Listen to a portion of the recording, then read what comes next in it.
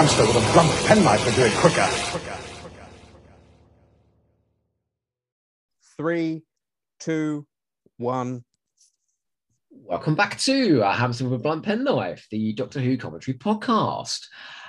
After a thrilling and visually stunning and dramatically arresting episode 1, I am still here with the wonderful Brendan Jones. Say hello, Brendan. Hello, dear viewers. Hello, Joe. God damn it, I thought you were going to say hello, Brendan then. But if we quickly skip into episode 2, you didn't have a chance to do this in episode 1 because it would probably be quite egotistical if you introed and then started talking about where you are elsewhere in podcast land and YouTube. Right. But now I'm going to ask you outright, please, just to tell people if they don't already know, where can people find you? Okay, the main place people can find me is flightthroughentirety.com, which is a Doctor Who podcast I started with several friends, and we are currently just finishing series 6 of the new series, but we started way back with An Unearthly Child, and we've covered basically all televised Doctor Who. I think we skipped Dimensions in Time. Sorry. I recreated that last week, right? I recreated that last week in the Greenwich Meridian. Yes. Okay.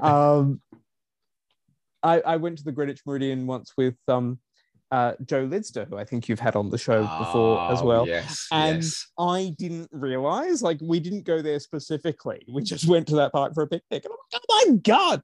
It is obligatory to come out behind one of those pillars and go, not before she cloned me, though. So there's that.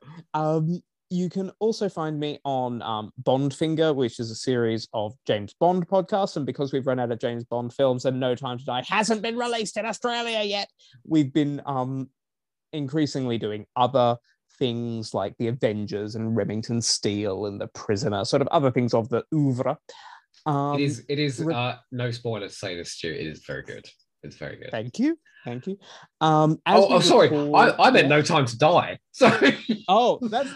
Bondfinger. No, the thing about Bondfinger, right, is it is like FTE X-rated. Like, Jesus. Yes, yeah. Don't let your It has the explicit tag. Don't let your children listen. Yeah. As at time of recording, coming back in a few weeks, and probably by the time this is released, already out, Jodie into Terror will be back, which is our flashcast a couple of days after Jodie Whittaker Doctor Who episodes. And I'm also a regular guest on the Blake 7 podcast, Maximum Power. So you can hear me there. I do have a YouTube channel called Brandy Bongos. It is only updated sporadically when I have the time, but there's that too.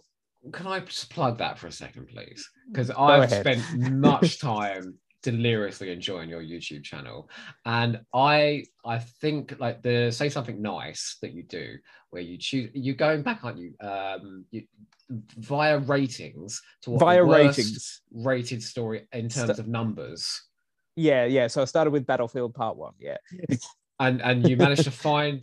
And of course, you can find something nice to say about every single Doctor. There's always, like, anyone who says the Doctor is irredeemable is completely wrong. But the things you find are so unique sometimes. It's glorious. Also, I think you are one of the people online doing a massive service for Jodie Whittaker on YouTube. And I think that is hugely refreshing. It's got Walk with Whittaker, isn't it called? Oh yeah, A Walk to Work with Whittaker are my Whittaker reviews, and they will be back when the new series comes on. I mean, the thing is, I fully acknowledge that there are problems with the Chibnall era, but I just kind of try to come from a point of view of, I know there are going to be problems, so I'm just going to look for the things I enjoy in it. And it's kind of like, I think if there are obviously a lot of fan commentators who decided the second Jodie Whittaker took the hood off her head in the reveal video that they were not going to enjoy this era. But also there are people who wanted to enjoy this era and find that they're not. But I think the difference between those things is those people who found their stuff that they don't enjoy in this era, they watched it to find that out. Yeah. A friend of mine messaged me and said it was like a child had died. And I went, oh, they're not. We are not friends anymore. I was like, this is too extreme, you know. It's some people's reactions are very silly. Like, I think you can totally be critical of this era while you know, being honest and truthful. But you know, then you get people like who feel the need to put on their Twitter bios, Doctor Who RIP 1963 to 2017.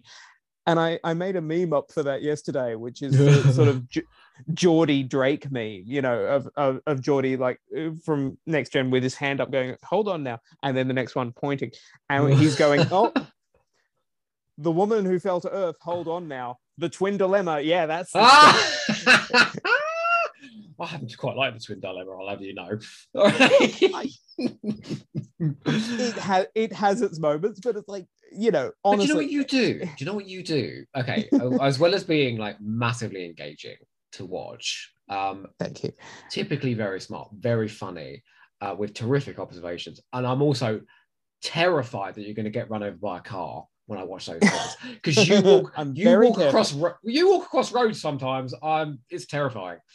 I'm very careful. I mean, I feel like you've got a set route that you know you're going down for this, but I'm like, oh my word, it's like Luke Smith in The End of Time when the Doctor grabs him. I want to leap in and just save your life. But you absolutely go in looking for positives. Yeah, I don't see any point in doing anything else. In the same breath, like, you didn't like there was one you didn't like, you really didn't like. Was it Demons of the Punjab?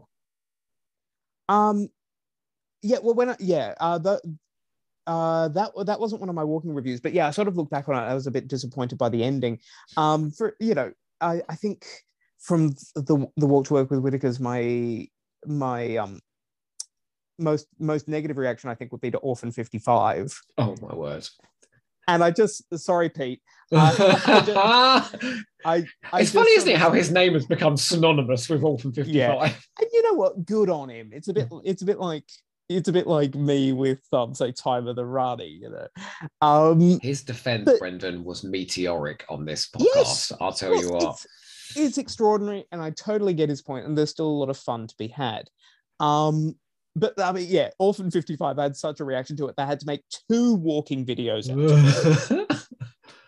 You know, I'd had some time to think about it and went, right, I've figured out exactly what's wrong, and here's what I would do, because I'm obviously a professional television writer like Ed Heim.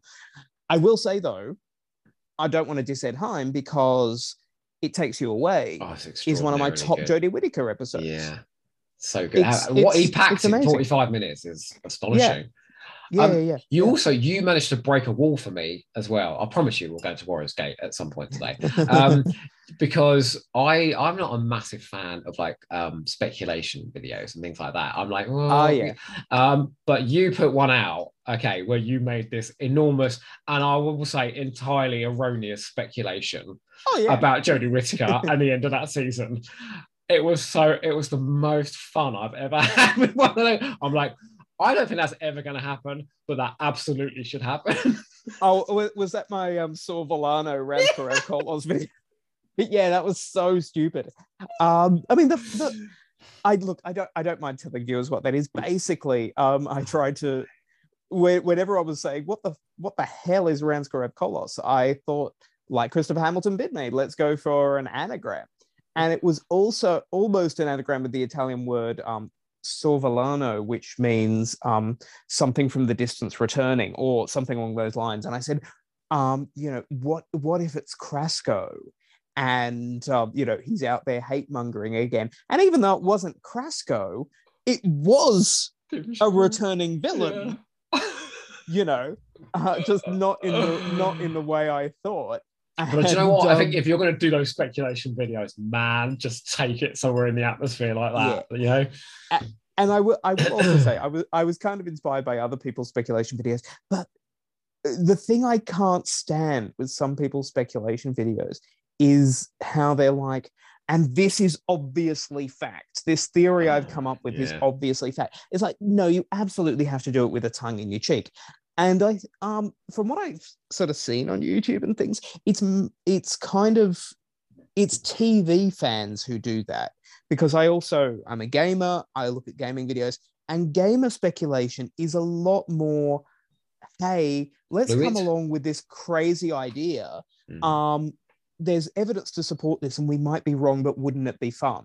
Whereas I think a lot of Doctor Who and Star Trek fans, it's kind of like, this is my idea, and it will be true, and you must agree. To be fair, though, there are also many, many podcasts where it's not speculation. They think their opinion is a fact.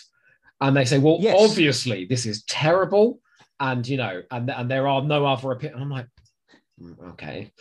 Yeah. It's kind of like, you know, Nathan's kind of got a thing on FTE where someone will make a spirited defense of something. He'll say, well, no, it's just terrible. Yeah. But that's hilarious. But and I can tell you, his tongue is firmly planted in his cheek. Yes. Do you know what he says to me? Well, I'll go at him with mad theories, you know, because I can't bear Amy Pond and I can't bear Matt Smith. And I'll go at him and I'll do these huge defenses, and he just writes, "You're wrong." That's all I get back. I mean, his other thing, when I sort of do like mad headcanon-y stuff for how unit dating works, because Sutek pulled the timeline out of joint, and he just says, you do know none of this really happened. You should just say, why are you trying to spoil my fun? But you know, it's kind of like that. That's another reason I don't take bad Doctor Who stories too seriously, because it's not real. No one's died. You know, it's kind of like it is unfortunate, and we all have cancellation anxiety that if we have a bad season, the show may not come back. But it's I think Doctor Who is one of the few shows where the bad stuff is sometimes a lot more interesting to talk about than the good stuff.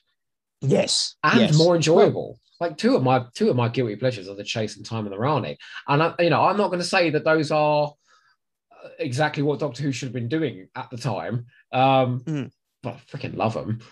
Yeah, they provoke discussion of why is this way? Is this deliberate? Is this what they were going for? Yeah. Why is it still enjoyable despite the fact, you know? Unless you're talking about Series 6. And then you can take out that last question. Why is it still enjoyable? Oh, yeah. But I'll tell you what is enjoyable, though. Yes. Oh, sorry. I was going to try and swing it around to Warriors Gate somehow. But no, let's do. I could just talk to you for hours. Let's just... Yeah. Screw Warriors Gate. Let's just talk. No, we probably should. People have come. But do you know what? We've got plenty of time in episodes 3 and 4 to continue this. Yeah. Yes. So, all right. So you count us in. Okay. Ready. 5, 4, 3, 2, 1. Part 2. Here we go. Season 18. Man, oh man. What a season. Yeah, it's kind of weird. I didn't enjoy it much as a kid, I think because of the darker tone. And I don't necessarily mean story tone, I mean visually. But that being said, I was obsessed with the regeneration stories as a kid, so I watched Logopolis a lot. Mm-hmm. And I loved Logopolis.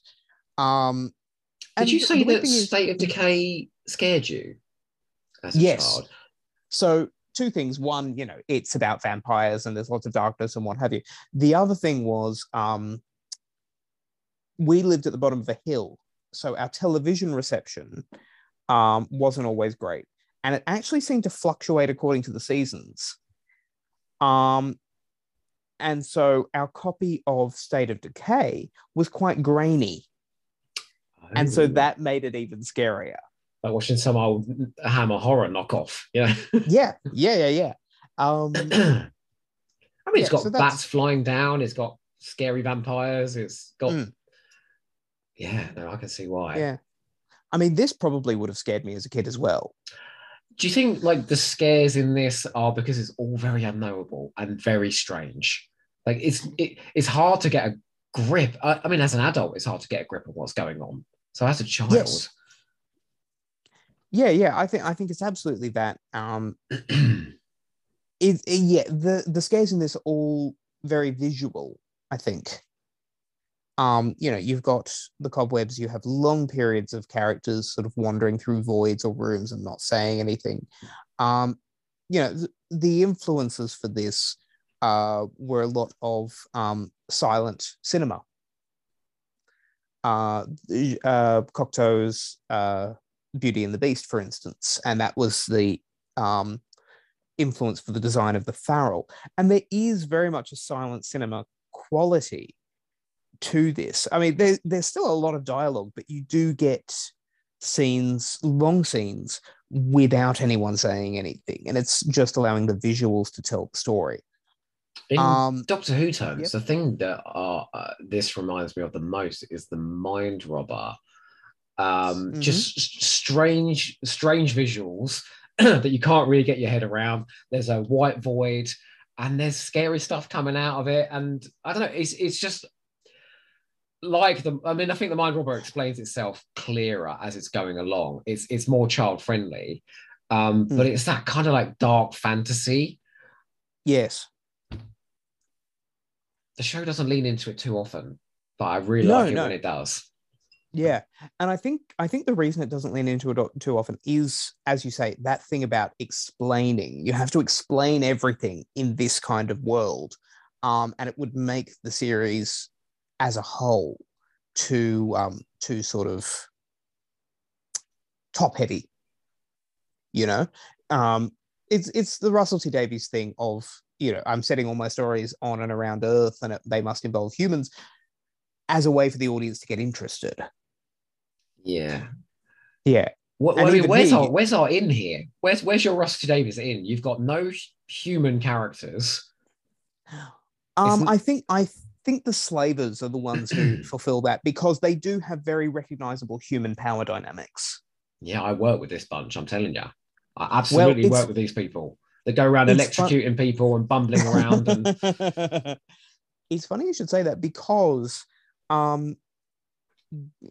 Gallagher's sort of early writing career for television and radio is where at Granada is where he sort of based this crew on. And, lots of sort of meetings and getting nowhere and power struggles and what have you. And Aldo and Royce. I love that. Don't even tell me in your work you don't have an Aldo and Royce, because I absolutely do. Absolutely. I loved there, by the way, where Romana says, with a lot of hair, and looks at Kenneth Cope's head. That was Lalla's suggestion in rehearsals. And she said, look, Kenneth, do you mind if I... Yeah, he's like, no, that's really funny. She's the Doctor here, isn't she? She's absolutely being the Doctor. Yeah, well, this was, Bidmead and JNT wanted to have a more vulnerable crew. And let's talk about this. All right, let's talk about the transition from Leisure Hive to Legopolis. Yeah, well, JNT took Lalla out to lunch at the beginning of the season and outlined that. He said, look, the three of you together, the Doctor, Romana, and K9, you're really powerful. It kind of robs the drama. And he says, we would like to write Romana out. Look, I'm very sorry. And she actually said, well, no, actually, I thought I would leave sometime this year. I've been doing it for a year and a half, but I didn't, you're a new producer and I didn't want to impose that on you. So her leaving, at least, was entirely mutual. John Leeson had only agreed to come back after taking season 17 away, exactly. And so, knowing that far in advance that Lalla was only going to be in 20 of the 28 episodes, they were able to build up to it, and it was explicitly the intention that she had been serving her traineeship aboard the TARDIS and would become the Doctor. And that is why she walks out like the Doctor. She says to Adric, don't wander off, don't follow me. But also, she's smarter than the Doctor in that she gives Adric a signal for, if everything goes wrong, do this. And just that exit of we're going to build our own TARDIS, we're going to help these people. She's. You think of Mary Tam at the beginning. She didn't want to be there, did she? She was like, "Listen, I'm all a bit better than this. I'm going to look down my nose at you throughout Rebos operation." Yeah. She's come a long way, but she was already the Doctor, because I did a Horns of Nimon commentary a couple of weeks ago, and while he's arsing around playing cricket balls and all this, she is absolutely being the confrontation with Soldeed at the end. She gets that moment. It isn't Tom Baker. Yeah, yeah. And really, in almost every story of this series so far, she's given a doctor moment. You know, in the Leisure Hive, she's the one working with Hardin on the experiment. Yeah. In Meglos, you've got that thing about, you know, sidereal rotation, and that's leading them around the forest, isn't it? It's complete padding, but it's brilliant. Rotation, revolving.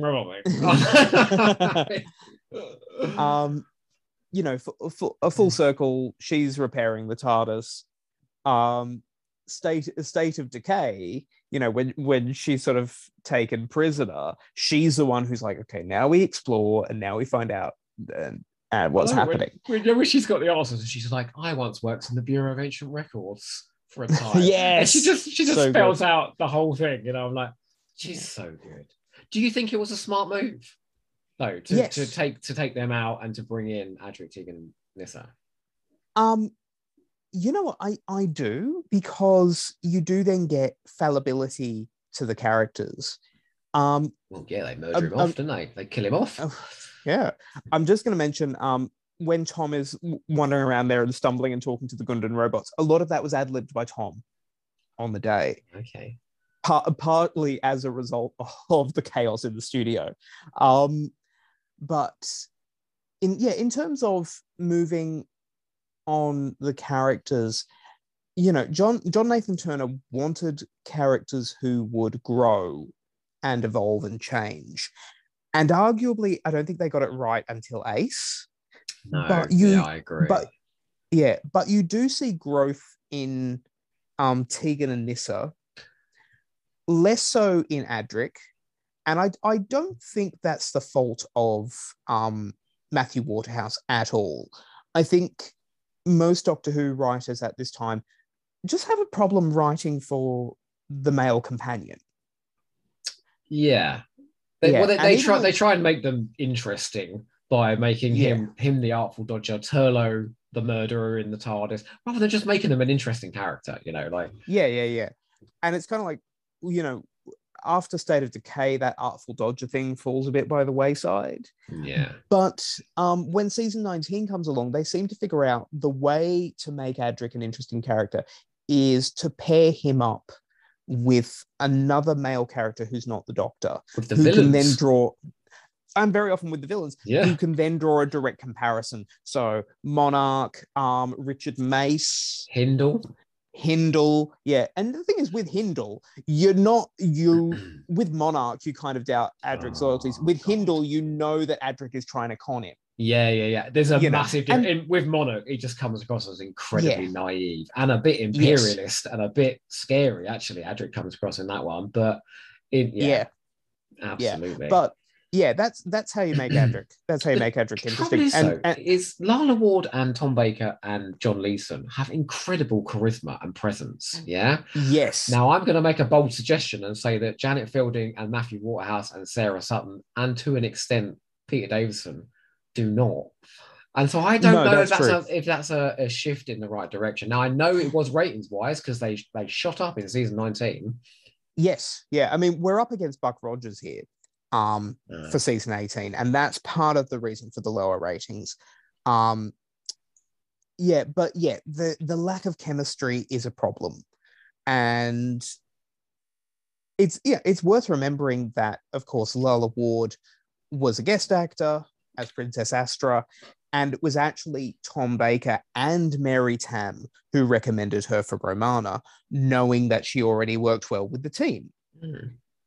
And Mary Tam screen tested with Tom Baker to make sure she worked well with Tom Baker. Whereas, you know, Tom Baker was not consulted on the casting of Matthew Waterhouse. Janet Fielding, Sarah Sutton, Peter Davison never screen tested with each other for obvious reasons. And you run into that kind of problem there, you know. That being said, I think Davison, Sarah Sutton, and Janet Fielding end up developing a chemistry. They find their way, absolutely. Yeah. And again, that's not a slight on Matthew Waterhouse. I think the writers don't really give Adric a chance to bond with anyone. It's kind of like, I also think as well, you've got directors in season 16 and 17 that just know how to work with these actors and to bring something fun out of them. When you start going to season 19, you got Peter Moffat, and they're not helped by awkward blocking, and they just seem very awkward together, you know. Unnaturalistic, very theatrical, you know. Now this part here with Romana becoming the navigator in the original storyline, oh dear, that's unpleasant. In the original storyline, it was a lot more overt. Lane actually releases Birok from the ship in the original storyline, knowing that they are at the center of the timelines, and TARDISes, they know, the slavers in the original thing know about Time Lords. They know that TARDISes pass through the gateway. Ergo, if we let him go and run off, eventually he will run into a TARDIS. And because no time passes here, it won't matter to us how long he takes. And he will bring us a Time Lord, because they're actually like, Birok has stranded them here because he's unreliable.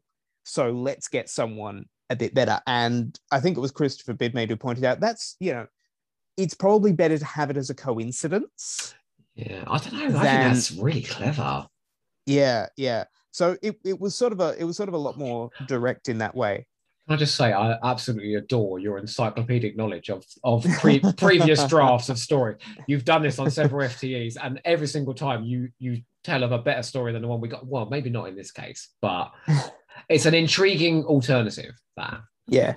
Well, look, I'm an amateur writer myself, so I'm interested in the craft of writing, and especially with Big Finish recently have announced that for their Lost Stories range, they've released one already for their Lost Stories range. They're not just doing Lost Stories; they are doing earlier versions of season 12, like Revenge of the Cybermen, and so they've done Return of the Cybermen. They're doing John Lucarotti's version of The Ark in Space, and they're doing the original Terry Nation outline for Genesis of the Daleks. I'm so in two minds, and I know what you're going to say, that it's worth listening, because you're going to get that very intriguing realization of what that story could have been, a bit like the Unbound series, like what if? Yeah. On the other hand, I think Big Finish will literally make anything now. Like they'll just grab anything that is in the cupboard and make it. Yes. And I do kind of look at that and go, in a way, I think it would be a far riper thing for, like, say, get James Goss to novelize it. You know what I mean? But at the same time, I'll get it when it goes on sale.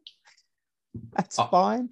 I am intrigued by that John Lucarati one, though, because I have a feeling that's very different from The Ark in Space. It is massively different. His original outline.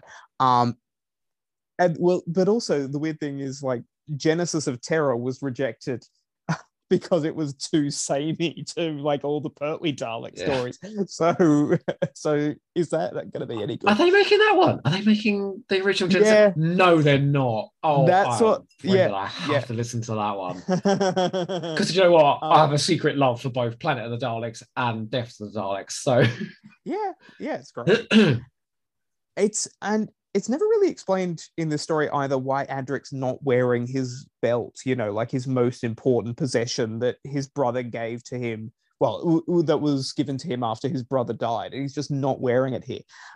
Those pajamas must have been ripe, I'm telling you. He never takes them off. This scene here, and there's quite a few scenes of this nature in this story, and I like this. It's very Robert Shearman. It's both absurdly comic and absolutely terrifying at the same time. Yes. Yeah, because they just don't care. But also they don't want to be the ones to do it.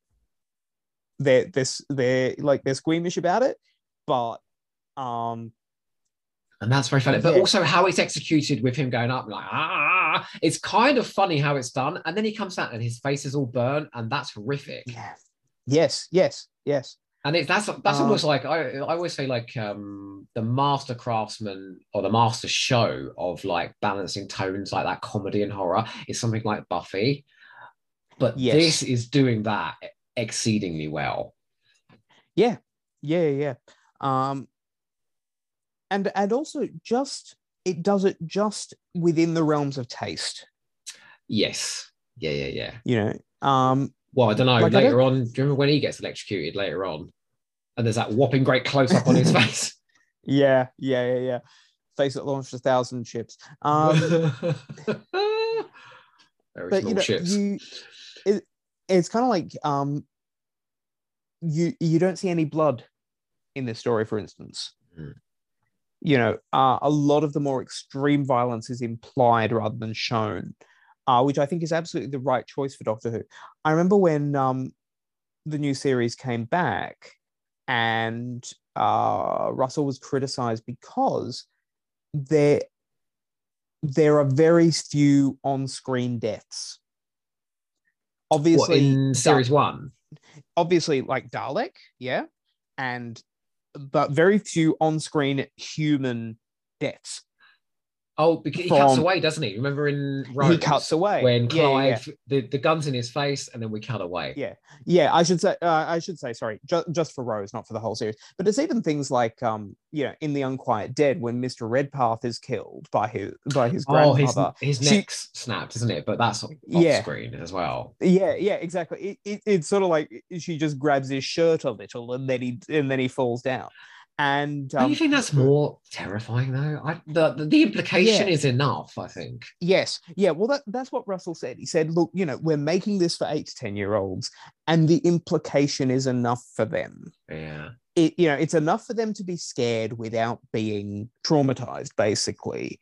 And he kind of said, we are going to be pushing it later in the series. You do have Cassandra exploding, and you have the gas mask growing out of the terrifying, face. Yeah. But those are very, very kind of fantasy deaths, aren't they? Yes, exactly. Whereas, later in Doctor Who, here we would have, people's hands being crushed, and it just went a bit far. Almost like it's that video nasty period, a very visceral, very in your face. I find, like, you said about implication, the implication of death. Yep. The most terrifying massacre in New Who for me is in The Sound of Drums, when the Toclophane, and you don't really see it. You see a couple of people getting blasted, but you just see them raining down. Yes. And the rest is in my head, and it's horrific. Yeah, absolutely. And that's all you need sometimes. And we're going to get that in this story later as well, that kind of implied massacre. The bit where the Gundans come in and the axe goes down on that's absolutely implying that, isn't it? That there was a massacre there. Yeah. Well, here at the banquet table, there is a desiccated skeleton sitting in one chair. He's so cute, Brendan. Honestly, he's like, he reminds me of the Keeper of Traken. Oh my God, how funny is that? We're just grabbing the head going, tell me. Yeah. And Tom also resists the urge to make "Stop That Gundan" a comedy line. Yeah. Because it could easily be a comedy line. Now, these POV shots. Oh my These POV shots cause problems, not just for the lighting, but because not specifically for this POV shot, but the POV shot earlier on. Paul Joyce, the director, insisted that POV shots be shot first in the traditional way, multi-camera, and then again with the POV, which obviously you can't have an actor, well, not even an actor, but a technician carrying around the camera in a shot. So, that doubled the time. You seen how big those cameras are? I mean, look, no wonder he's wobbling about all over the place. They're bloody massive. Yeah. But visually, this is a very striking cliffhanger. Yes, absolutely. And it's the thing they do in like a part 1 in, like, I don't know, like the Gothic period, where it builds up to that cliffhanger moment of like the monster reveal, but there isn't a monster reveal. It's all just through the monster's eyes. coming right at her. We don't even know at this point whether he's a monster or we don't really know. We know it's a Tharrell, don't we? But yeah, but also he's just been burned. He's just been quite hideously burnt and tortured, and he's pissed. He is pissed, and he's going to take it out on the crew. Or you think Romana? Yeah, I mean, Romana is a companion who doesn't scream much. You know what I mean? And I think, the justification here and the terror doesn't come from the fact that there's a monster coming towards her so much as she is restrained and trapped, and there's nothing she can do about it. Because, Romana's been cornered by Daleks and didn't scream. That is very true. But she wasn't totally restrained in that moment. The suspense that is built up in this sequence is extraordinarily good. And do you know what? How have we? It's been very remiss of us not to mention the score to this point. Yes. But the score there just builds and builds and builds to that climax. Is it Peter Howe, this one? I believe so. We will find out in a moment because we're watching the credits. It's certainly not Paddy. It's not Paddy. No, I think it is. I think it is Peter Howe. You can point at Peter Howe because he did Kinder as well, and that's got a terrifying score too. Yep. Do you know what it feels like? It feels like there's been a tone meeting. And I think there probably was a form of tone meeting for this because Paul Joyce absolutely said that he was involved in the model work. He was involved in every area of this production. Yes. There's a uniformity to the production, isn't there? That this is what we're aiming for. This is what I want. Yeah. And I will talk about this more tomorrow because that was true to an extent. Tomorrow, I'll throw a shrimp. I'll throw a shrimp on the barbie. Oh, in fact, look, there's a name I want to talk about tomorrow as well. Barry Letts. Yes. Yeah. Well, but it's funny. A lot of people think by this point in the season Barry Letts wasn't doing much, but he did actually have a big hand in this script.